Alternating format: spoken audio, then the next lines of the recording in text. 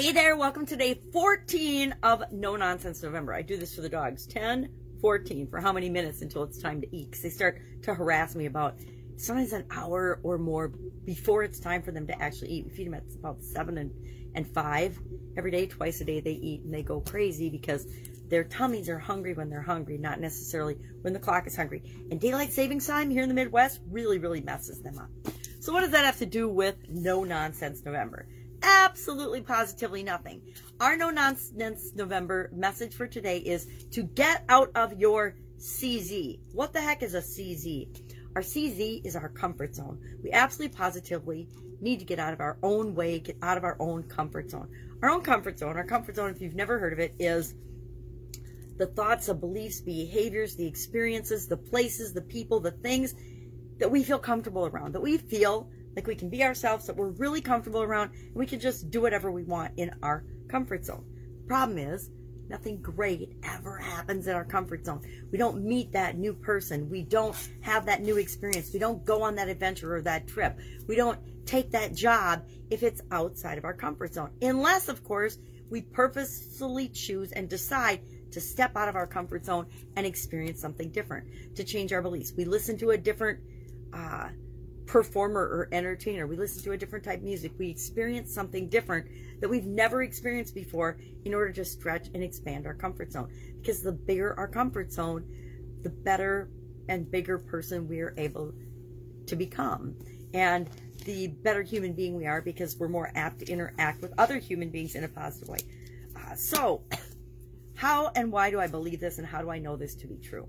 In 2018, in 2017, after my divorce, I decided I was going to come online and figure out this online internet world. I'd been involved in the offline world and businesses and corporate America for decades, both decades in corporate America and over decades in just different businesses in the offline world, 27 different industries offline, before I decided in 2017, after my divorce, to come online and figure out what the internet was all about. And as part of that, some of my coaches were always saying, you have to do video, you have to do video, you have to get online. And I was adamantly and vehemently opposed to doing video. I did my first video with this beaver puppet, and I named it Betsy after my little sister because I wasn't afraid of her. And this is here to remind me that we don't have to be afraid of things. We just have to be willing to step out of our comfort zone and try them. So part of what I did in 2018 was I decided, I had this little journal book called Do One Thing Every Day That Scares You. And it's about stretching your comfort zone. I bought a copy for me and a copy for a friend of mine in, probably 2014 or so, 2013, when we were involved in a network marketing company together. Story for another day, network marketing and me. But we were both afraid to follow the process that they were teaching us to use, and not super afraid, but just it didn't feel right or in alignment with us. And so I thought, well, why don't we do this little journal book together where we stretch our comfort zone and we find ways to be comfortable with things that normally make us a little uncomfortable. Now, we have a comfort zone for a reason. We have things that make us feel uncomfortable for a reason, because our subconscious and our brain is wired to keep us safe. And we're safe in our comfort zone. Our brain, our subconscious, and our conscious know we're safe in our comfort zone. And if we stay in that little bubble, that we'll be okay. We've survived this many days so far. So as long as we stay in this little norm of behavior and do things we've done before, whether they're good for us or not, we will still survive and be okay. Well, I decided in 2018, starting on the 1st or so, that I was going to do this. I committed to doing this every day. And I figured there were probably about a year's worth of challenges in here. So I made this an annual challenge, a year-long challenge to myself to get online, do a video, and share whatever the message was for the day. And you can see this book is beat up. I mean, I did this book and lived this book. I mean, I actually really put my heart into doing this because I wanted the outcome. I wanted to expand my comfort zone. I wanted to feel comfortable doing videos no matter what the topic. So in 2018, I did the annual challenge to do one thing every day that scares me, to stretch my comfort zone. Those are actually available on I believe, Pajama Grandma Facebook page. If you want to go back and see some of those, which I'm not inviting you to do that because they're probably very scary. I personally have not gone back and watched them. Every once in a while, Facebook will feed me up one and I'll be brave enough to take and watch a few minutes of it. And I'm like, oh my goodness. And that's how we all feel about our voices and our appearance, no matter what. Every single one of us. I don't care how famous you are or how awesome you are.